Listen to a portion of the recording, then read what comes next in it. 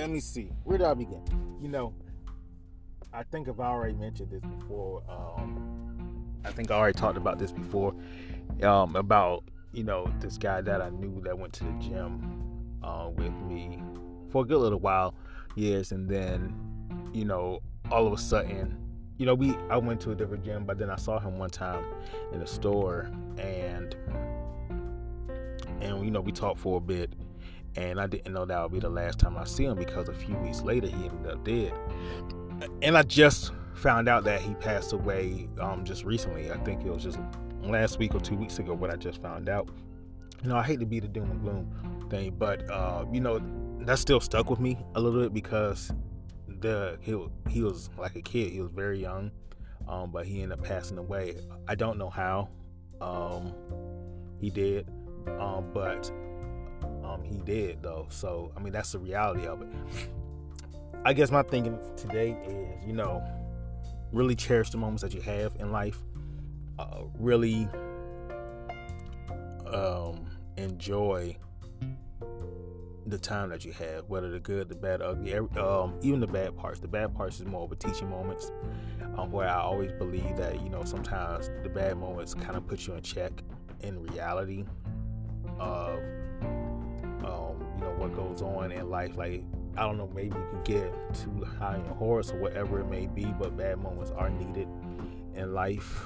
I think we could bear them with Christ. So, take that into account, because I'm definitely in another note though.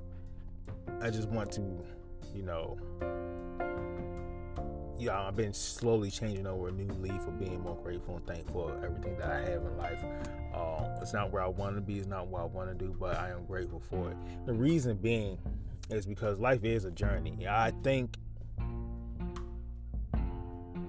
that's what life is. You can have goals and destinations, but it's about along the way of what you're doing. You continue to grow, you continue to evolve each of your human resolutions, whatever it may be. But the best thing about it is that you have the choice to become better or worse in life, and hopefully people choose better. You never know your full potential unless you strive for it.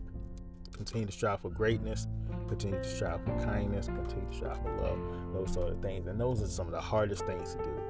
Those are some of the hardest things to do, because life throws so many curveballs at you that you can end up probably turning some of that into hate or dislike or whatever it may be, because you never know what other people are going through, or even what you're about to come through either. It's not like it's a calendar of saying, oh, this is bad. You never know when you wake up what's going to happen or what phone call you're going to get, some anonymous number or things like that. You just don't know. So just be strong. Be strong. All right. That's all I got. Just be strong in life and never give up the fight. The fight is every day doing what you said you're going to do, and do it well. God bless.